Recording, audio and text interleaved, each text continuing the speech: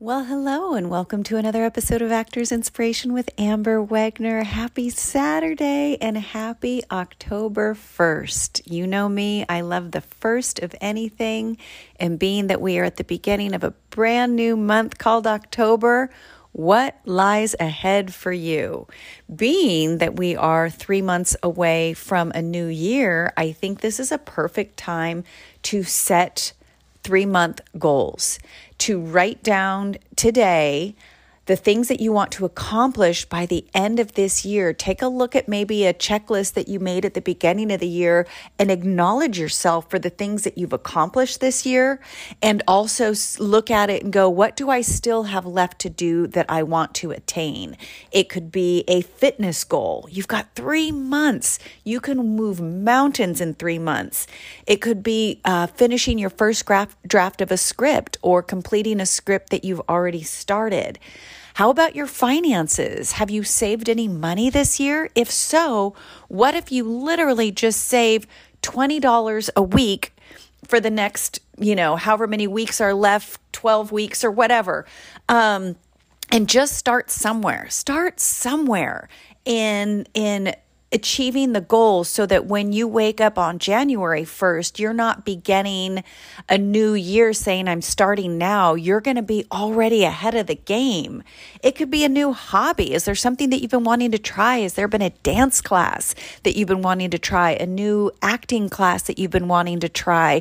Have you wanted to take up sewing? Like, what is it that has been on your to-do list or to-want list that you've not allowed yourself to do yet? I am encouraging you. I am imploring you to go after that. I have a goal to book a co-star or a guest star by the end of this year. So I am holding myself accountable and making that happen by sharing it with you. And I cannot wait to share that good news with you. We wrapped last night at 2:30 a.m. and we were out in Eagle Rock, and I live in the South Bay. It was an hour and 40 minutes to get there yesterday, and luckily only about 35 minutes to get home. So that wasn't so bad, but it was a long week of shooting. I love the L Word. I love everybody on the show. It's a wonderful job. I'm so grateful to work, 15-hour days, no matter where it is we're shooting. And next week, I'm pretty sure we're in Malibu for the rest of this episode. So again, it'll be travel, but that's just part of the job. One of the things that when people, learn that I live in South Bay, they're like, oh, the traffic you must deal with. I set myself up for success. I had a 4:30 call time yesterday. I left at 2:30. Yes, I left 2 hours early. I arrived 30 minutes early, and I was thrilled. Yes, I sat in bumper-to-bumper traffic on the 110. I didn't care. I knew I was going to be in traffic. I had my music. I find that when I push the limits of time and don't give myself enough time to get places, that's when traffic makes me anxiety ridden, because I'm trying to get somewhere faster than I'm going to get there. If I plan on the traffic and just plan on being in my car, then I can be in acceptance about the reality of the fact that I live in Los Angeles and there is traffic. So what can you do to avoid unnecessary stresses, such as planning ahead for whatever it is that you have to travel to and just knowing it's part of it? Is it great? No, but it's just part of living in Los Angeles. And the faster we accept it, the less stress hopefully we can have. Let's see here. So one of the things I was mentioning about the podcast, I never have the word for it, the YouTube channel that I am doing voiceover work for the financial planning company or the investment company. They talk about having how the wealthiest people in the world have multiple streams of income, because just putting all your eggs in one basket doesn't always tend to bear fruit at all times. Money is cyclical, seasonal. There is change and flow in certain jobs and whatnot.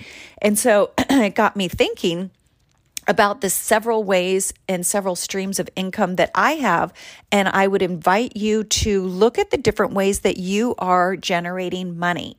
And so I'll give you an example of mine, and I would like you to consider how many streams of income you have coming in and what more can you do to maximize your income so that you can support your craft. The whole point is to be able, to be an artist, we have to be able to support the art. And every job that we do that's outside of our artistry is supporting our craft. So there's no shame in side hustle. In fact, it's a wonderful thing to have so that you can be a artist that is not starving or struggling, but a thriving artist. So my number one is acting, that, doing principal roles. That's my goal. That's what I love to do, but that's not necessarily where the bulk of my income comes from yet, but that is my number one goal. Number two is my standing gigs. That is where the bulk of my income comes. That is where I get usually, decent work, decent amount of days, and I get to work on shows that I have always loved and admired. So stand-in is my number two. Voiceover work. I have 2 different ongoing voiceover gigs that are, that are additional streams of income that come in. Investments. I made an investment many years ago into a company that every quarter sends me a check, because of that one investment that I made. So what company might you be able to invest some money in and hopefully generate a return on? Catering. My sister-in-law has a catering company and she works for incredible people. I'll be doing a luncheon at Brian Grazer's house. I just read Ron Howard's book and that's his partner. When am I ever going to get an opportunity to be at Brian Grazer's house? How cool is that? Opening restaurants. I just, worked for the company BOA and I've opened multiple restaurants, including my own. That's another stream of income that comes in. And this podcast doesn't pay me a lot of money, but I do with my ads get some money. So that's, generating some income as well. So that's 7 different outlets of places that I am generating income. So take a look and see where you're at with generating income and where you can possibly expand, because why not set yourself up for success as an artist and maximize your possibilities. So that's just an invitation, not a requirement, but I am learning a lot by doing this voiceover gig in ways to invest and how to manage money. And I have taken sometimes I share things and I'm like, oh, have I done that lately? And I have to check myself. But the one thing I have been doing since before I brought it up on this podcast is I am taking 10% off the top of my check. When I deposit that money, I automatically take 10% of whatever I deposit and put it into my savings. I have been doing that now for a little over a month. Guess what? My savings is growing rapidly because my checks come in consistently because I've been working consistently. So 10% goes off the top and the rest goes to my bills and everything else. So again, invitation to you to set your actor self up, your artist self up for success financially. It's so, so, so important. And there is something at SAG that Ogie went to, and I will find out what that is and share with you because it's also a wonderful tool for actor financing.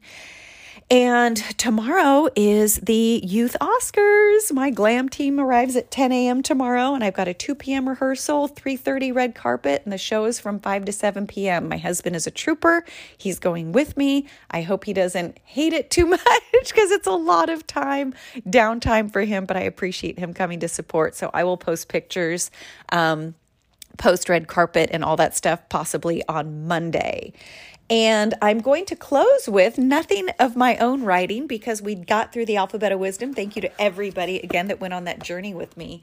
But I am reading Jennifer Gray's book called Out of the Corner, and she is the actress from Dirty Dancing. She's most known for that, but she was also in Ferris Bueller's Day Off, and she has had a interesting career, and her career took a downward turn, if you will, when she had some plastic surgery done that didn't go the way she wanted it to. And she writes about it very candidly and very honestly and very heartfelt. But she has this one paragraph that I want to share with you because she's talking about when she got her first headshots as a teenager.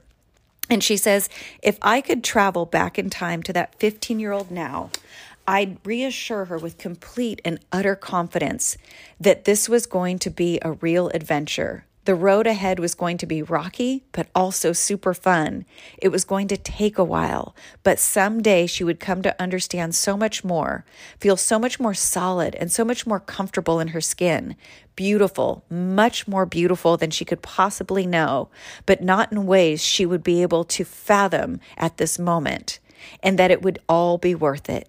She would eventually have the sense of her true value and purpose that no one, no man, parent, or outside force would be able to take away from her. One day she would finally own and know, really know how amazing it is to be her, exactly how she is, in every perfectly, deeply imperfect way, inside and out. I loved that sentence so much that I had to dog ear it and bring it to you, because you are perfect exactly the way you are. Your journey is going exactly the way it's supposed to be, even if it doesn't make sense. Keep going. Keep going. Dream big and know that your gifts inspire the future. So if nobody else tells you today, I believe in you. Go create some miracles. Always believe that you can, and have a wonderfully successful October.